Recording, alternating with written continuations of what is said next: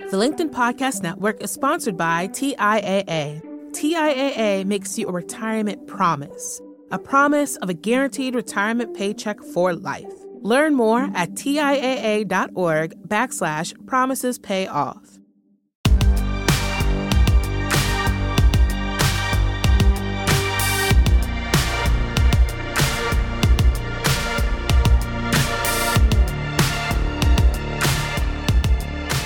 Hello and welcome to the Big Technology Podcast, a show for cool-headed, nuanced conversations of the tech world and beyond. But let me tell you, I'm pinching myself that we're actually about to have this conversation because I think it's going to be the most fascinating we've had on the podcast, bar none. And let me tell you why. So in 2017, I got a chance to spend some time with Yann LeCun. And Yann was the head of Facebook AI research. Now you might know the company as Meta. He's the chief AI scientist there. And we spoke a lot about how you can actually take the human mind and make it artificial, turn it into something that's an AI. And I think that that's making a thinking machine is Yann's long-term goal. Then this summer, I had some time off and decided that I was going to read a book I wanted to get around to for a long time. And it was Thinking Fast and Slow by the Nobel Prize winning professor Daniel Kahneman.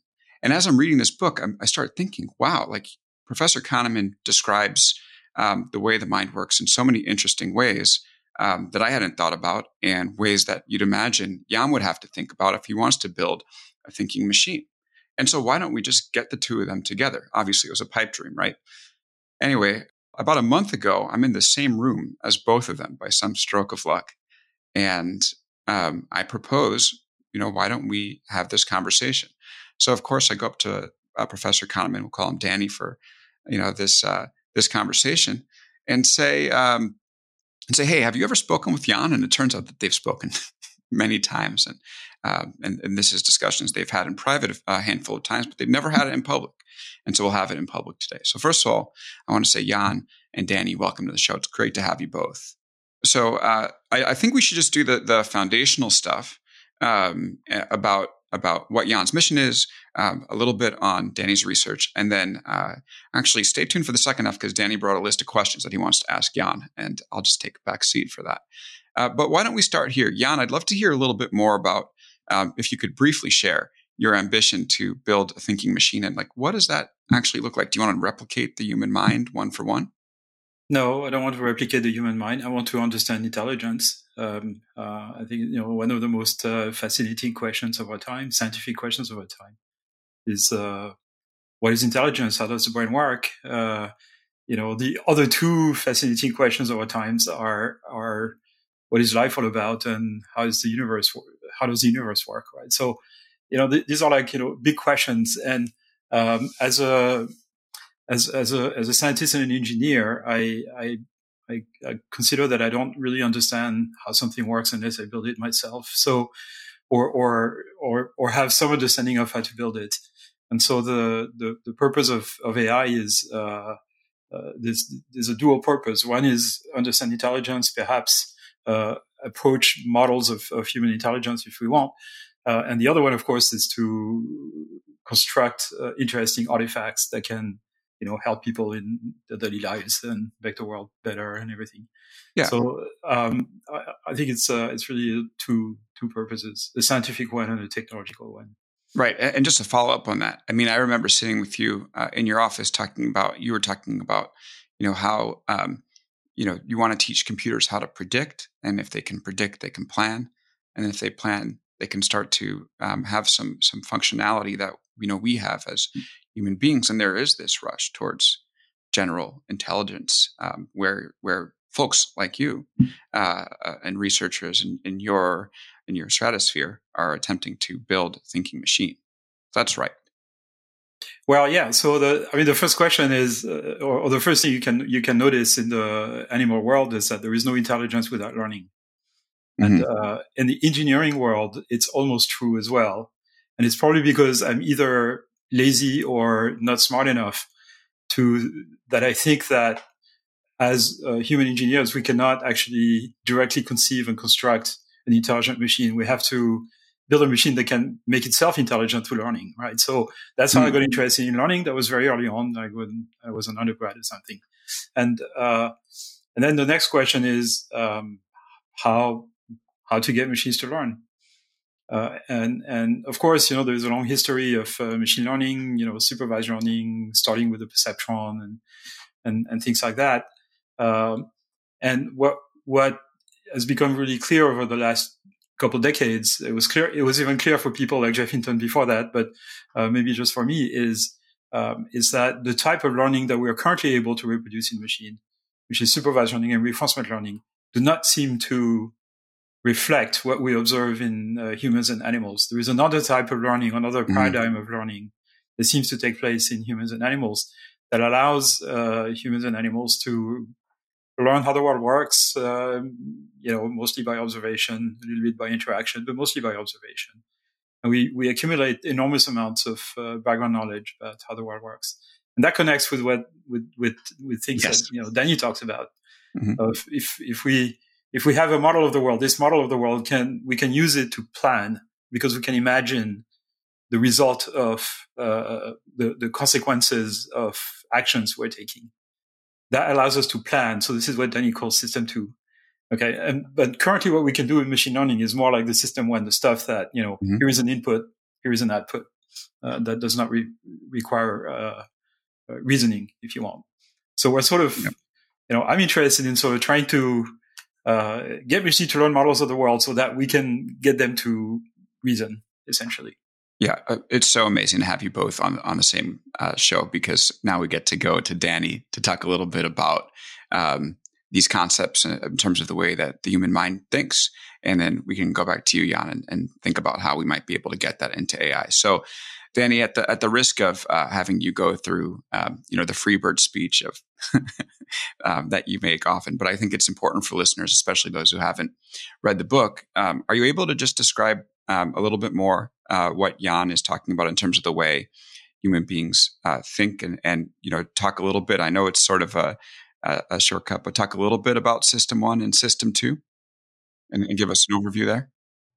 I would say that when we describe human intelligence, we speak of a representation of the world, and it's the representation that leads to prediction. That is, there is no shortcut to the prediction from the data. You go through a representation, which includes how the system works. It includes the causal relations. This is what enables you to predict. And it turns out that we do have such a model of the world, and it's not so much that we have specific expectations about what's going to happen next. What is happening most of the time is that things happen, and then we make sense of them. That is, we actually go back and fit them into what happened before. And quite often, right now, you're not predicting what I'm going to say next, but I'm not going to surprise you by what I say. Or, if I said lumber all of a sudden, I would surprise you because it doesn't fit. But so this is the way, the most interesting part of this works. And what is remarkable from the point of view of a psychologist, there are many, many things, but that touch on what Jan is doing. What's remarkable is how little it takes, how quickly people learn, and whether that, I think, is a fundamental puzzle. And it turns out that the representation of the world that we have, it's hard to imagine it completely without symbols. That is, we do things symbolically, and how you represent symbols without using symbols is sort of a puzzle. So, I would ask Jan the question I've asked him before, which is whether solving a generic learning problem is enough to get all of that. That is, to get the system that we learn quickly and to get a system that that will have the kind of logic that enables us, that there is a certain kind of mistakes that people just don't do. And, so we have it that an object is not in this two places at once, or basic facts about the world, and there is sort of a certainty about it that seems to be difficult to achieve with just a system that learns approximately. So I was wondering, how Jan is going to deal with that. Yeah. And Jan, before we get into the answer, just a quick table setting. So the system one is the automatic, sort of the things that we do without thinking. And the system two is, or what we would feel like we're doing without thinking, even though we might be in system two, is more complex. Yeah. More complex. So far I was talking everything I was saying, right. is system one, basically. Yes. Because I think the representation of the world that we have and our ability to anticipate or to feel unsurprised by what happens, which is, I think, more than anticipating. That is all system one. That's all, that's all automatic. It's effortless and it's very quick. System two is, we'll get to system two, but solving system one seems to be a big one. Yeah. So we'll start on system one. Jan, your thoughts? Well, I agree with Danny that current AI systems are very specialized, and that makes them very brittle because they're trained for one task or maybe a collection of tasks. There's a sort of a motion towards training relatively large systems for multiple tasks at once, not just one, because they tend to work better and require less data. But it is astonishing how fast humans and animals can learn new tasks when faced with sort of a new situation. How is it that a teenager can learn to drive a car in about 10 or 20 hours of practice, or learn to fly an airplane in 10 or 20 hours of practice? It's incredibly fast. If we were to use, let's say, reinforcement learning to train a self-driving car to drive itself, it would have to drive itself for millions of hours and cause, untold thousands of accidents and destroy itself multiple times before it learns to drive probably not nearly as reliably as a human. So what's the difference? Now, of course, obviously we can say humans rely on their background knowledge about the world. And that basically is the answer to that. We learn enormous amounts of background knowledge about how the world works. So we don't have to, when we learn to drive, we don't have to learn that if we drive next to a cliff and we turn the wheel to the right, the car will run off the cliff and nothing good will come out of it. We don't need to try because we know that from our model of how the world works, of intuitive physics and things like that. And this type of model is what gives us, in my opinion, some sort of common sense. I mean, what we call common sense comes out of this. That prevents us from making the really stupid mistakes that Danny was talking about that AI systems are doing currently. So how do we get machines to learn that? You look at how, at what stage in their life human babies learn basic concepts, like what is the difference between an animate and inanimate object? Or I'm going to put this object on the table. Is it going to stay stable or is it going to fall? That's learned around the age of 3 months or so. 3-4 months. Difference between animate and inanimate also comes pretty early. Object permanence comes very early as well. Some people claim it's innate, not clear. And then there are concepts that we take for granted. The fact that objects that are not supported fall, they're subject to gravity. Babies learn this around the age of 8 months, 8 to 9 months. It takes a long time to understand that an object that is not supported will fall. It takes a long time to understand momentum and things like that. But then, by the age of 9 months, and so in the first few months, babies have very little ability to act on the world, right? They pretty much everything they learn is through observation only. And by the time they are 8 or 9 months, they've pretty much understood the physics of the world. And babies are relatively slow. You take a baby cat, they understand intuitive physics incredibly quickly. and the dynamics of their own body and everything. So of course, it's not clear how much of this is hardwired, but there is clearly a lot of learning taking place. This type of learning is the one that we don't yet know how to reproduce with machines. And I think, that's where I focus my research. What is this type of learning that allows us to learn representations of the world and predictive models of the world that then allows us to learn new tasks very quickly with very few trials or very few examples. And it's a very hot topic in machine learning at the moment, actually. Well, I'm curious about one thing. I mean, there are, that I know about, and I'm quite ignorant about it, but there are two tentative answers that I know about to solve the problem of the speed of learning. And one is that a lot of is built in. So,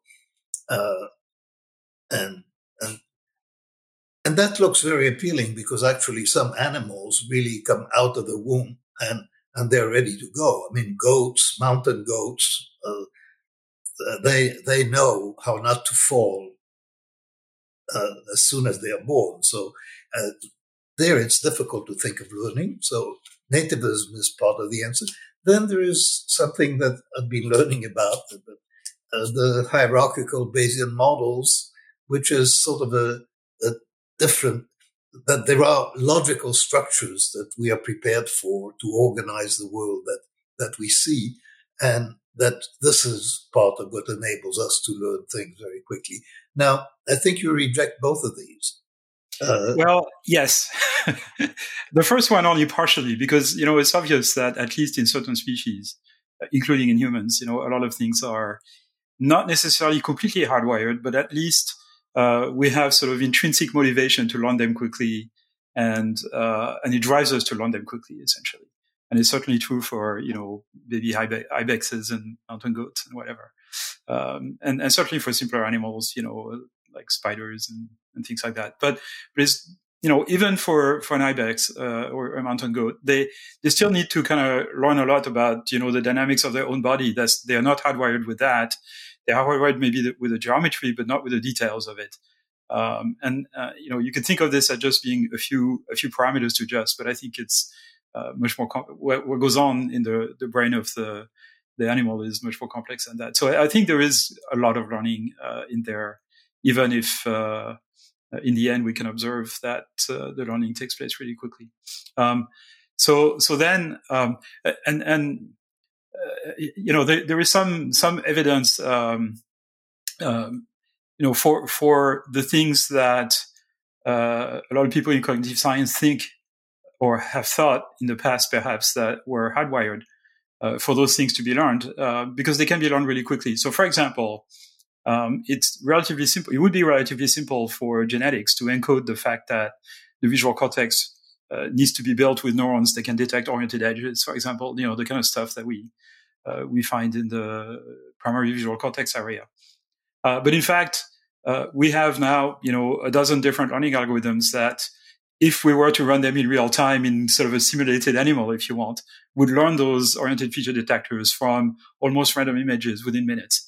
And so there is no point in hardwiring this because it can be learned within minutes. Same for face detection. So, you look at the brain and there are areas in the brain that light up when people are shown faces. And so an easy conclusion of that is, this area of the brain is specialized in face detection and it's hardwired, and, face detection is innate, or face recognition is innate. But again, face detection can be learned in minutes. If you're a baby, your vergence is bad, your focus is basically fixed at a relatively short range. So the only thing you see during the first weeks of your life are faces and nipples, essentially. And then you have a hardwired thing to pay attention to motion. And so within minutes, you're going to have a face detector in your visual cortex. Any reasonable learning algorithm will learn this extremely quickly. So you don't need this to be innate if it can be learned. So that's the first thing about the innate. Is it the case that the fact that the world is three-dimensional is innate, for example? It would make sense, right? Because our world is three-dimensional. All of evolution has always taken place in the three-dimensional world. So it would make sense to kind of hardwire this in the cortex. But then if you're an AI scientist or engineer, it's like, how would I even define an architecture that has that hardwired? I don't even know how to do it. And so it's not clear you can actually encode this in the genome. On the other hand, you can learn it really quickly, because the fact that every point in the world has a depth is the best explanation for how your view of the world changes when you move your head, or if you correlate the two views from your left eye and right eye. And so learning things like very basic things like this is very simple for whatever learning algorithm or brain uses. So that's the first part about the sort of nature-nurture debate, if you want. And then there is the second question of about symbols. So is it necessary to have explicitly hardwired mechanisms in our brain that allows us to do things like symbolic manipulation or reasoning? And I find that hard to believe that they need to be hardwired. First of all, the first question to you, Danny, perhaps, which I've asked to many people who've come up with that question, is do you view the type of reasoning that, let's say, great apes do as symbolic? Or do you view what monkeys do as symbolic? Or dogs? Or cats? Or octopus? Do they do symbolic reasoning? And can we also just, for table setting, define what symbolic reasoning is? I don't know how to define it. I'm not a big, advocate of the very existence of symbolic reasoning. So, we'll toss it over to Danny. Yeah. I think that when we're talking about symbols, we're really talking about logical relations.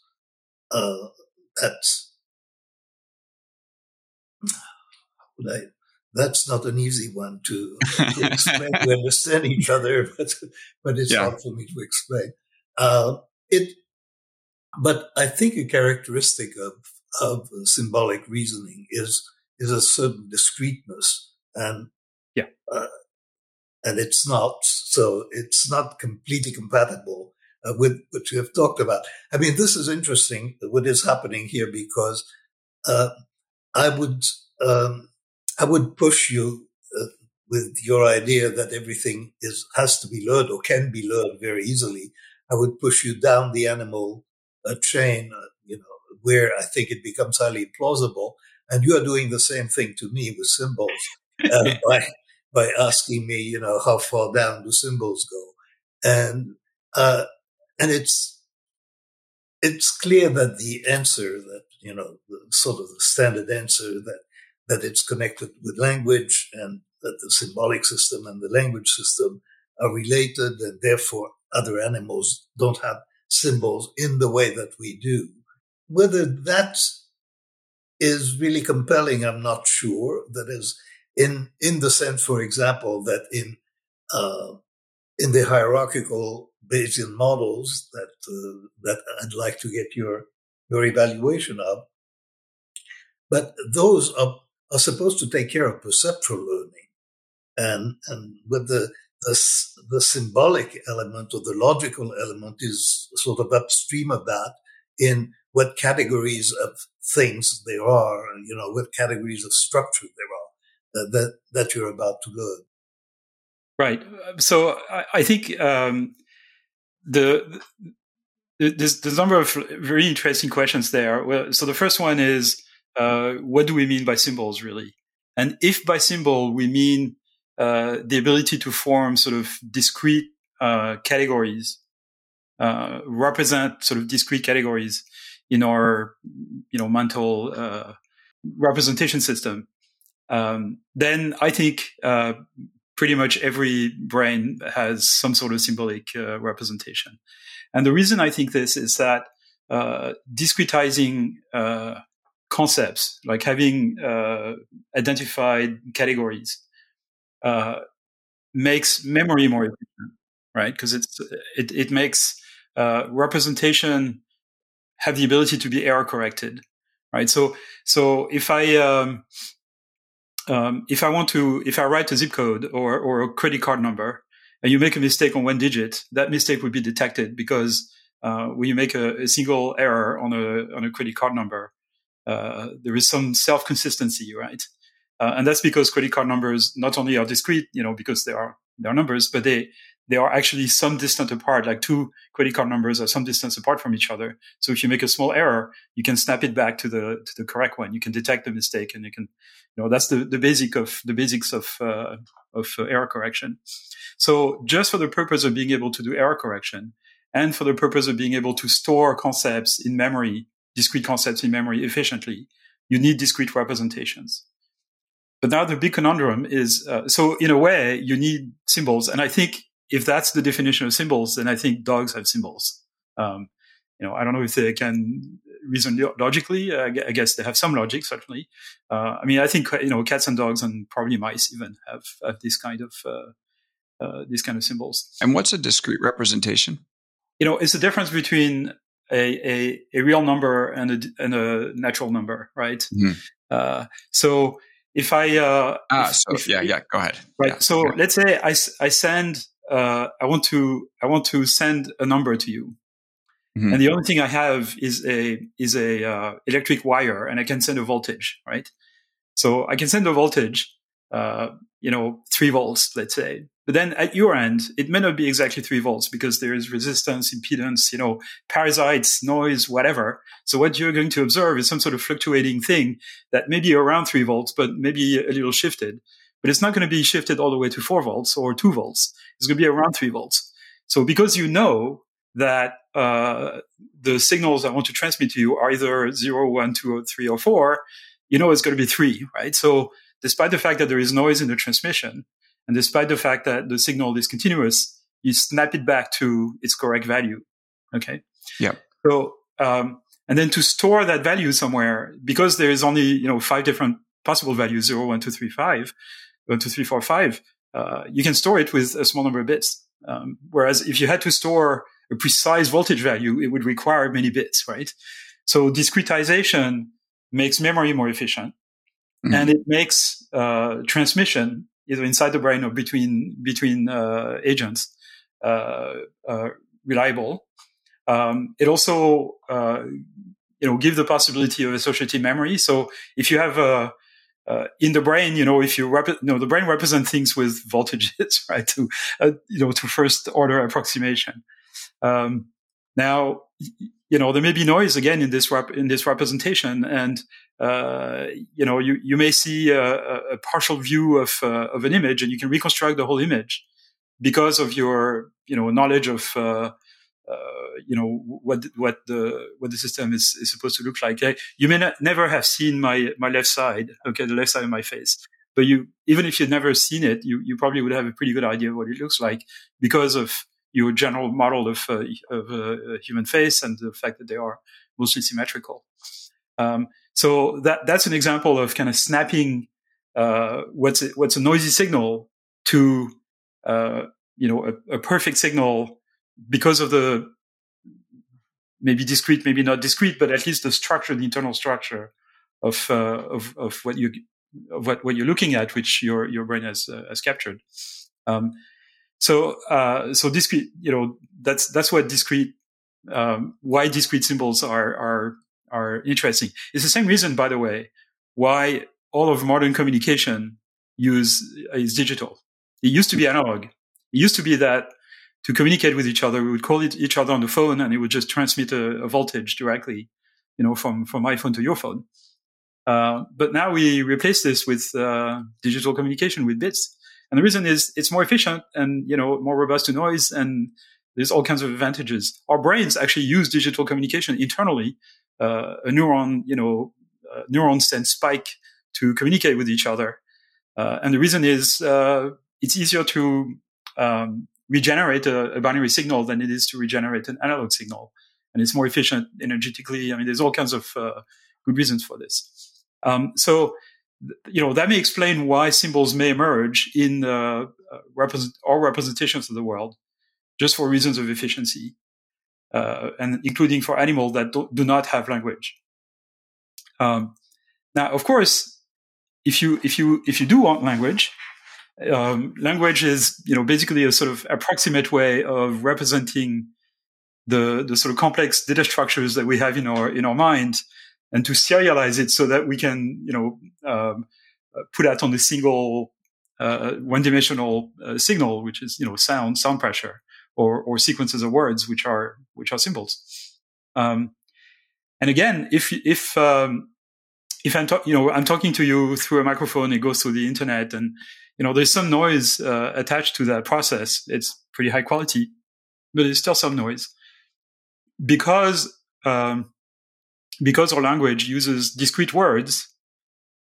We can have error correcting communication. So even if you don't completely understand all of the syllables or phones that I'm pronouncing, you can still kind of recover what I meant. Because there is only a finite number of words, right? And you may not have heard all the syllables I pronounced, but you can snap it back to whatever makes sense in the context. In fact, every speech recognition system works this way. They have sort of a language model, and even if they don't understand every sound, they can sort of reconstruct really what was meant. In my case, it's even harder because of my accent. So language has to be discrete because it needs to be noise resistant, essentially. And perhaps language was the appearance of language, of symbolic language, was facilitated by the fact that we need to form the equivalent of symbols or discrete categories in our brain for efficient storage. And sort of recovery, associative memory recovery, possibly. And so it's quite possible that in the right condition, animals would have kind of more linguistic capabilities than we give them. And there's a number of experiments, of course, on this that have been done with monkeys and parrots and whatever. So in some sense, it's the discretization itself is built in. That has to be, right? I mean, but what you're saying, there is no content or very little content that is built in. To the human brain at inception. Yeah. Is that the, yeah. Okay. Well, I mean, the big question is, where do the meaning of those discrete entities come from, right? Those, and I certainly do not believe that, the meaning of those discrete entities are predetermined in the human mind, certainly, and the animal mind either. Those are completely learned. And so here now comes the conundrum. So you're talking about hierarchical Bayesian systems. In a sense, multi-layer, deep neural nets are hierarchical Bayesian systems if you kind of view them the right way, and there are certain forms of them that are actually explicitly Bayesian. The main question in sort of the classical approaches to sort of Bayesian modeling is that the concepts in a hierarchical kind of Bayesian graph, a Bayesian network or a graphical model, people give them different names. Those concepts have to be designed by the human designer when they build those systems.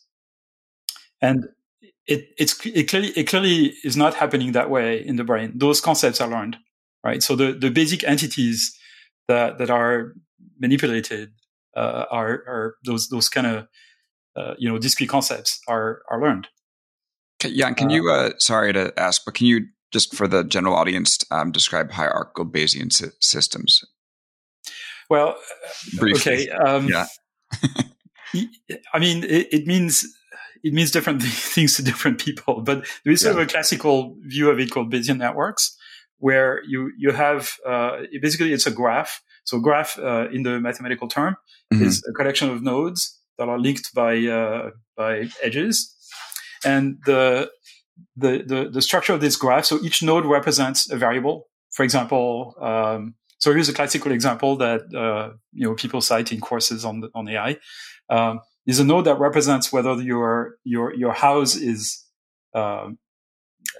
jumping, okay, or is moving. All right. There's another node that indicates whether a truck has hit your house. Okay. And then there is another node that indicates whether you're in California and whether there was an earthquake. Okay, so you could establish a causal relationship, or at least a dependency between those nodes. You can say, well, if my house just jolted, it's either because a truck hit it or because there was an earthquake, and there's probably not many other reasons for that to happen. Mm-hmm. Now, if I look out the window and I see that a truck just hit the house, it immediately lowers my estimate of the likelihood that there was a simultaneous earthquake, right? Because the likelihood of those two happening at the same time is very low. So that's called the explaining away thing. So you can imagine sort of building a network of those nodes where each node has a particular meaning. For example, some nodes would be symptoms that you can observe in a person, and then underlying nodes that are causally influence it would be sort of infection by a particular bug or whatever, right? And you could imagine building those things and then doing inference. So the value of some nodes, and you can infer the probability that all the other nodes that you don't observe have a particular value. I'm observing this and this and this and this symptom, and I have this graph. Mm-hmm. And now I've measured the blood pressure and whether the person's tummy hurts or in a particular way or whatever, and I conclude that it's probably appendicitis or whatever. So you can imagine, and in fact, systems in the 1970s were built exactly on that model for so-called expert systems or probabilistic expert systems, mm-hmm. and what we now call Bayesian networks and hierarchical Bayesian models and whatever are kind of the descendant of this, if you want. Now, this does not involve any learning. All those things would be built entirely by hand, mm-hmm. completely engineered. And that was essentially that necessity was one of the reasons of the kind of decrease in interest in sort of good old-fashioned AI. Yeah, these were your competitors. Were practicing in the 1980s. Because the Bayesian folks were like not necessarily Bayesian. It could be completely logical right. And okay, hard decisions. But the fact that you had to hand engineer those entire systems from scratch is kind of a little bit what killed them. So the alternative is learning. But now you have the question, how do you learn those concepts? How do you learn that, you want to do computer vision, the nodes at the bottom level are pixel values. Okay. Mm-hmm. What would be the right node just above that represent good combinations of pixel values? How do you learn that? Turns out those combinations would be things that, detect oriented edges, which is what you observe in the brain and what, convolutional neural nets actually learn. But that has to be learned. So then the big conundrum is, if a system is to learn and manipulate discrete symbols, and learning essentially requires things to be kind of continuous, how do you kind of make those two things compatible with each other? And the answer? I don't know. Maybe the answer is that we are giving perhaps a little too much importance to logical reasoning. So it's one thing that Jeff Hinton is saying, which is which I agree with to a large extent, which is a lot of reasoning certainly in animals and in humans is not logical reasoning. It's basically simulation or analogical reasoning, which kind of similar. So you're a lion in the savannah and you're kind of chasing a wildebeest or something. And you have to do some prediction about the trajectory of the wildebeest and, work with the other lion or lionesses usually, to kind of chase the animal in the right way. That requires, kind of a simulation of the animal you're chasing. The best way to predict how the animal you're chasing is going to act is to have an internal model of that you can simulate. And it's the same, so in a more kind of human situation of, you want to build a widget, like a box out of planks or whatever. You have to have sort of a model in your mind of what will be the result of assembling those planks and, how solid it is going to be if you use glue or nails or screws or kind of more complex, carpentry. So the key element in this form of intelligence is your ability to build models of the world, predictive models of the world. And that's what we're missing. Okay, that's what we need to figure out how to do with machines. And you can do this, and I find this very convincing, actually. I mean, so you can do this without symbols. You can do this without an explicit representation of causality. You just observe, and from the observation, you can go directly to prediction. Right. So there is going to be some causality involved. The question is whether you again need an explicit mechanism for causal inference. But if your model of the world includes the prediction of the next state of the world, given the previous state and given your action, then you're going to build a causal model, right? Because you know that your action or the action you observe from other people or other agents will tell you, if I take that action, I will get this result from this state, right? So you will be able to establish causal models if you can act, or if you can determine that another agent has acted and you've observed the result. I mean, mechanisms of that kind certainly exist, in human physiology. So any movement of the eye involves a prediction of what the world will look like when your eye moves. And there are those beautiful old experiments where people, in fact, you use curare to paralyze their eyes, so they can't move their eyes. But when they intend to move their eyes, the world moves. And, that's right. And so they're anticipating. So, and that is clearly, nobody would claim that there is any symbol or any causality required to do that. This is the kind of thing. So that would be your model for... Right. In fact, your perception of the world is not the world as it is. It's the world as it's going to be, because there is, about 100 millisecond delay between what you see and how your brain interprets what it is. So in fact, your brain predicts 100 milliseconds in the future your estimate of the world that you are consciously aware of. Absolutely. Was predicted from your perception from a tenth of a second ago. And that takes place everywhere. So, one of the current main theoretical concepts in systems neuroscience or computational neuroscience is this idea of predictive coding, where basically everything in the brain is trying to predict everything else in the brain, and predict future action, future state of other parts of the brain, and things like that. Now, this doesn't mean that people who are pushing for this kind of theory know how the brain works, because between a general concept of this type and sort of reduction to a practical algorithm, if you want, that you could sort of implement on the machine, there's a huge distance that has not been bridged yet. So that's kind of a big program, I think, for science for the next few years.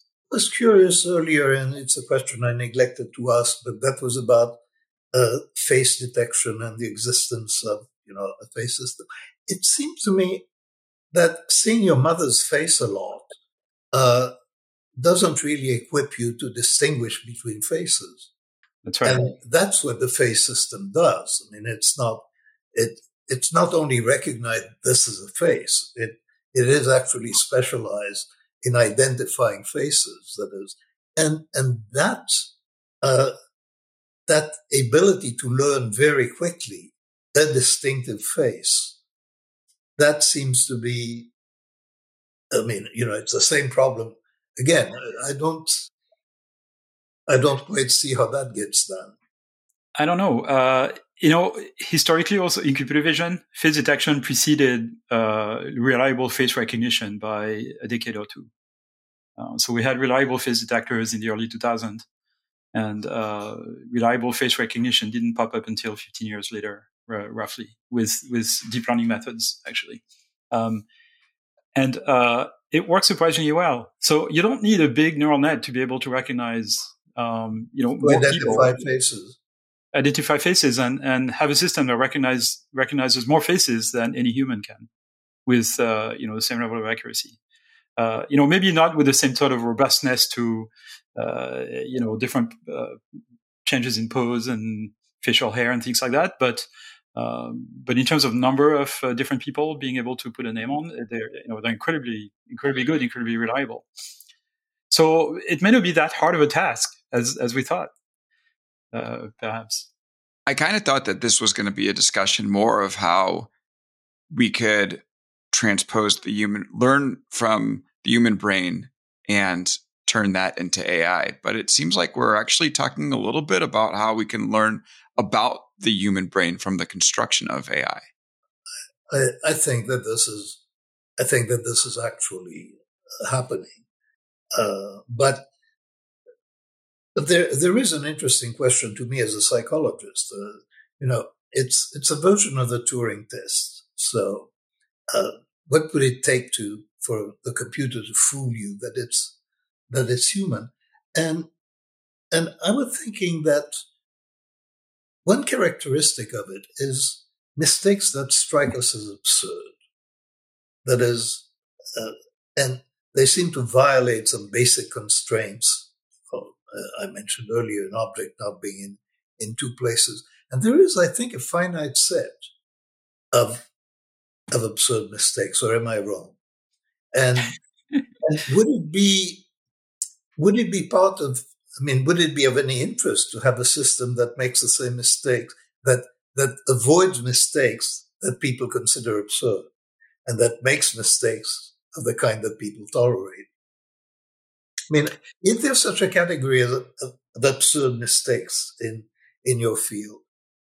Well, there's different kinds of mistakes, right? There are computer vision systems that make stupid mistakes because, so in the past, when computer vision systems, were like maybe 15 years ago, computer vision systems were okay at picking out, recognizing objects in images, but they were sometimes confused by the context.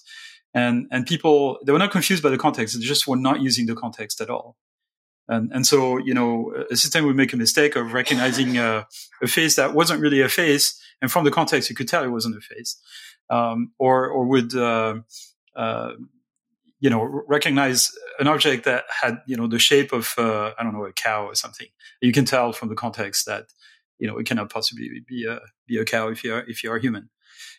So that was a big, criticism towards computer vision systems. They don't take context into account. And now the criticism you see is that they take too much context into account. So there is this famous example of, a modern vision system. It's a system of a few years ago. You train it to recognize, things like cows and trains and airplanes and cars and stuff like that by showing it thousands of examples of each category. And then you show it a cow on the beach, and it can't recognize it as a cow because every example of cows it's seen were on green pasture, and so the system actually learns to use the context, and it uses it too much, and the context was had a spurious correlation with the category, and the system doesn't have the common sense to say, well, that's a cow regardless of because a cow could be very well sitting on the beach, so then how do you fix that? How do you get that common sense? That seems to get that common sense. Exactly. So I think this is not going to be solved, in my opinion, by, more tweaks on the architectures and more training data and things like this. It may be mitigated, but I think it's not going to be fixed by that. I think it's going to be fixed by systems that basically learn models of the world and then, have the ability to tell that it's perfectly possible that a cow could be on the beach. That's that's the kind of compositional nature of the world that even combination of things you've never seen can very well happen. And that is already happening? Not really. So there's very interesting thing that is happening, which is one of the hottest topics, as I was mentioning earlier, in AI today or in machine learning at least, is this idea of self-supervised learning, which I've been a big advocate of for many years. And it's the idea that you train a system not to solve a particular task, but to basically learn to represent the world in sort of a semi-generic way. And you train it by basically you train it to predict, essentially. Okay, so this works wonderfully for natural language understanding system. The standard way nowadays that has become standard over the last 3 years of training a natural language understanding system is you take a sequence of words, a sentence or something longer than that, maybe a few hundred words or 1,000 words, and you mask about 10 or 15% of those words. You replace them by a blank marker, and you train some giant neural net to predict the words that are missing. Okay, and in the process of doing so, the network learns the nature of language, if you want. So it learns that if you say the lion chases the blank in the savannah, the blank is likely to be something like a wildebeest or an antelope or whatever, right? But if you say the cat chases the blank in the kitchen, that's probably a mouse. So a lot of semantics about the world, certainly the syntax, but also the semantics about the world, ends up being represented by this network that is just trying to predict missing words, right? Now, of course, the system can never predict exactly which word is missing. It could be antelope or wildebeest or zebra or whatever. But it can easily represent a distribution over words, like a probability distribution over words.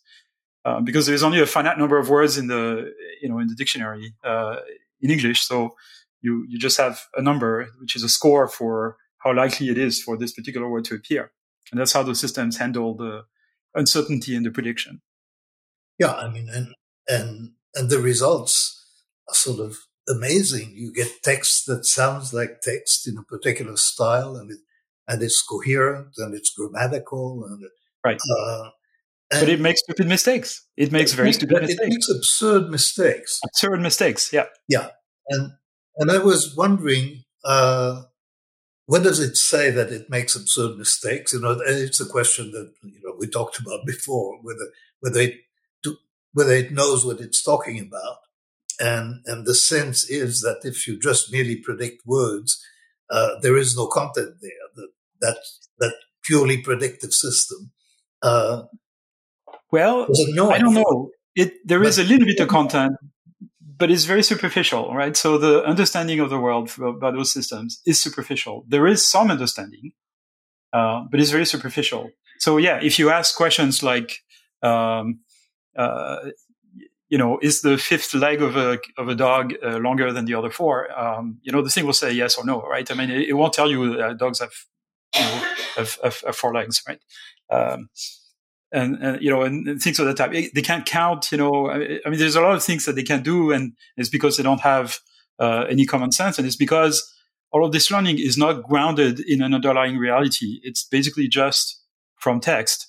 And the amount of knowledge about the world that is encoded in all the text in the world that those systems have been trained on, and it's billions of words, is not present. Like most of human knowledge is not represented in any text in existence.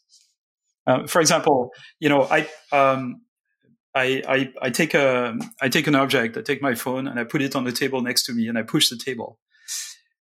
Because of your physical intuition, that the object will move with the table. When I push the table, the object that is on top of it will move with it, right? There is nothing in any text in any part of the world that explains this. And so a machine that is purely trained to predict missing words will not learn about this, which are sort of really basic facts about the world. So I'm one of those people who believe that truly intelligent systems will need to acquire knowledge, will need to be grounded in some reality. It could be a simulated reality. It could be a virtual world. But Metaverse. It has to be an environment that has its own logic and its own constraints and its own physics. So you think that in principle, if you took those transformer and you put them together if you put them to work on videos, right? If you put language and videos together, is that going to be a qualitative advance? And is that beginning to happen? Well, yeah. So yes and no. So I think you should start with just video. Like, can you build a neural net that will, or some learning system that will watch video all day and basically learn basic concepts about the world just by watching video? The world is three-dimensional. There are objects in front of others. There are objects that are animate. There are objects, whose trajectory is completely predictable. inanimate objects. There are objects whose trajectory is not completely predictable, like, the leaves on a tree, but, qualitatively you can. So there's some level of representation where you can predict what those things do. And then objects that are very difficult to predict, they are animate objects, humans and things like that, right? Or chaotic systems and whatever. And so, a lot of research goes into this, essentially. None of them work at the moment. There's a lot of systems that attempt to do video prediction and basically attempt to learn representations of the world that are in an abstract way can learn to predict what's going to happen in the video in the long term. They all work within a few frames of a video, like a fraction of a second, but then the predictions go really bad, and the representations that are learned by those systems are not very good. We can test them by using the representation as input to, let's say, an object classification system, for example, and measure, how many samples does it take for the system to learn the concept of elephant, right? Does it still need 3,000 samples, training example, or will it work okay with 3 or 4? And those things, the answer is training from video, they don't work very well. There is one thing that is starting to work, and that gives us a lot of hope. So a particular form of self-supervised learning, where you can simulate the video if you want. So you take an image, and you transform this image in some way. You change the colors a little bit. You change the scale, the orientation. You translate it a little bit. You do some manipulation to it. It's called data augmentation. And then you train a neural net or two neural nets rather to basically map those two images to the same representation, the same vector. Typically, it's a vector, right? A list of numbers, typically a couple thousand. And so that's easy enough. You have two images that basically represent the same content, two views of the same object, for example. And you train the system to tell you, well, learn a representation that tells you the content of the image and not the details. The difficulty is how do you make sure that when you show two different objects, it will produce different representations? Avoiding this problem. This problem is called the collapse problem, and the big question is how you avoid this. So there's a lot of work now, really interesting work on what's called contrastive methods and also non-contrastive methods to do this. And I'm really excited about this area of research because I think it's the germ. I think it's our best shot as to a path towards learning, getting machines to learn abstract representations, and predictive models, where those predictive models will not take place in the space of pixels, but will take place in the space of, or whatever it is that your input is, but in the space of abstract representations. But you think that the architectures that exist now will eventually, that it's not going to take a different architecture? Well, I think the architecture is not the crucial question here. I think the architectural components are already here. What I think is not here is the whole learning paradigm. So let me take an example, right? We can build a giant neural net where you feed it a few frames of a video and you train it to predict the next frame or the next few frames. You can do this with least square, right? So just measure the sum of the square of the differences between the values of the predicted pixels and the pixels that actually occur in the video. And when you do this, the predictions you get from your neural net are blurry. You get very blurry images as the prediction. And the more you let the system predict far in the future, the more blurry the predictions are.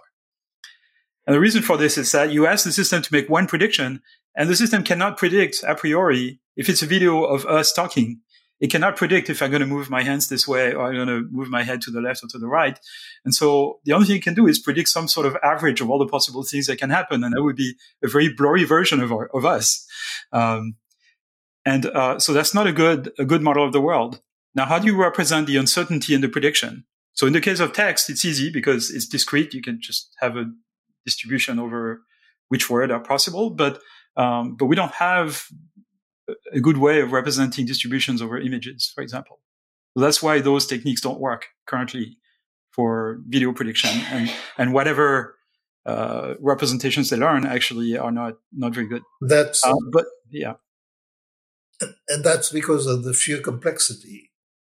I mean, is it a quantitative problem, or is it a point where quantity becomes quality? No, it's not a question of, we don't have enough data, or computers are not powerful enough, or neural nets are not big enough. It's a question of principle. It's a question of like, what is the right objective function? What is the right way of representing uncertainty?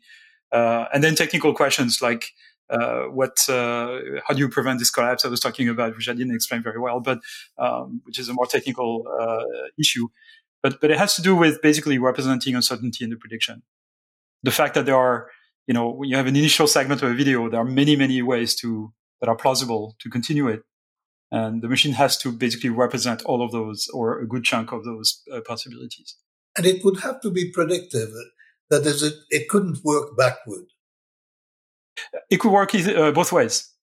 It doesn't even have to be temporal. It's the way that I think the mind works. Oh, yeah, sure. It really, you get prediction very short term, but by and large, a lot of it is simply making sense after the fact. You don't need to predict everything. Yeah. I mean, if you're a police inspector, you get to a scene and you have to basically figure out how it got there, right? Yeah. Whether it's a sequence of events that,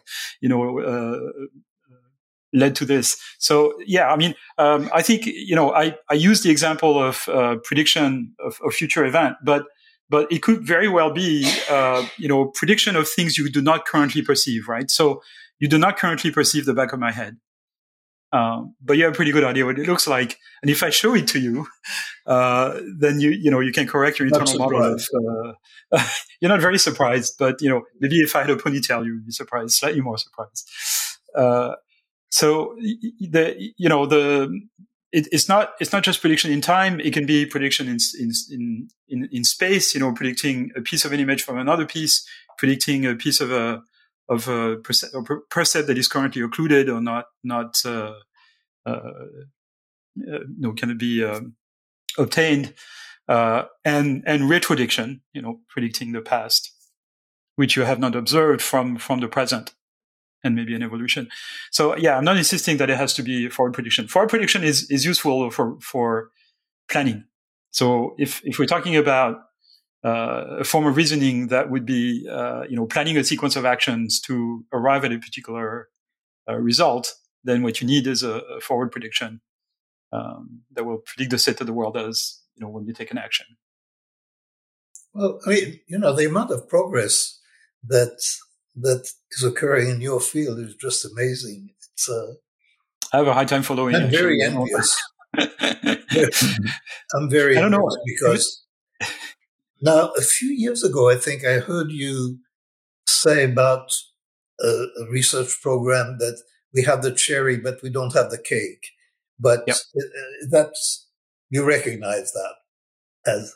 Oh, absolutely. This has become a bit of a running joke in the community now. I use the analogy of the cake to say that to basically sort of make very concrete the fact that most of what we learn as humans and animals, and in the future that machine will learn, is learned in this kind of self-supervised manner, basically by watching the world go by and by taking an action once in a while, but in a non-task specific way, learning how the world works, self-supervised learning. That's the bulk of the cake. So if intelligence is a cake, the bulk of the cake is this type of learning. That's where we learn everything. And then there is a thin layer of speed. Well, there is supervised learning, right? You're taught at school, or your parents, teach you something, or you read a book or whatever, or you show a young child a picture book and you say that's an elephant, and baby say elephant, and with 3 examples, the baby has figured out what an elephant is, toddler, what an elephant is. So that's supervised learning. And then there is reinforcement learning, where you learn a new skill by trial and error, and you get rewarded by your own success or not. And that was the cherry on the cake. The supervised learning was the icing, if you want. And this was sort of a metaphor to tell people, like, we're currently focusing on the icing and the cherry, but we haven't figured out how to bake the cake yet.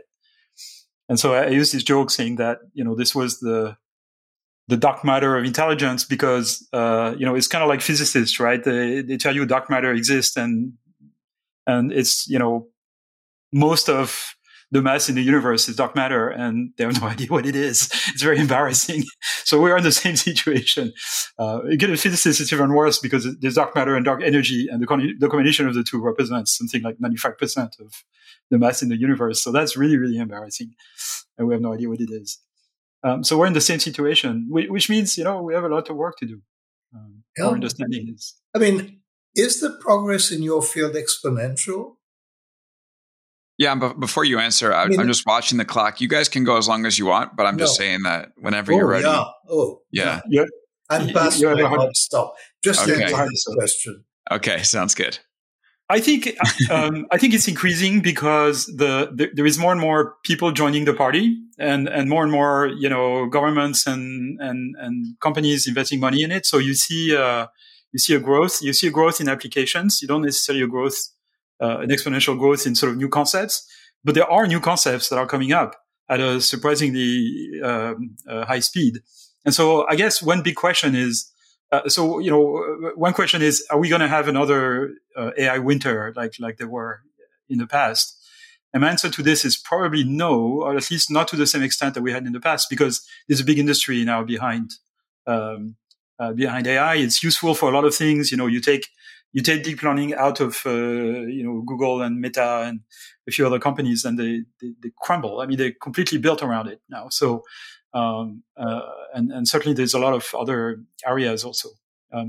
So I think it's not going to collapse as it used to. The question is, are we going to make this next step towards, machine common sense, self-supervised learning, etc., before people funding all of this get tired? And that I don't know the answer. I'm just hoping that, we make progress fast enough. Fascinating question. Thank you, Jan. I've learned thank you. Thank you, Danny. It's always a pleasure chatting with you. And thanks to both of you. It's amazing to hear you talk about this. I feel like I was just in like an ultra graduate level course. We should have more psychology and AI together because this is, I think, like it's just amazing to hear you guys bounce these concepts around. And in terms of energy, Jan, clearly there's energy in the field. It's amazing hearing you. No drop from the 5 years we've known each other, maybe even more. So thank you, Danny. Thank you, Jan. So great having you here. Let's do it again. It's a pleasure. Yes, I'd love to do it again. Thank you. Okay. Alex. All right. Thank you. Take care, Danny. Thank you to Nate Gawatney for doing the editing, Red Circle for hosting, and all of you, the listeners. We'll be back next Wednesday for another episode of the Big Technology Podcast. Until then, we'll see you.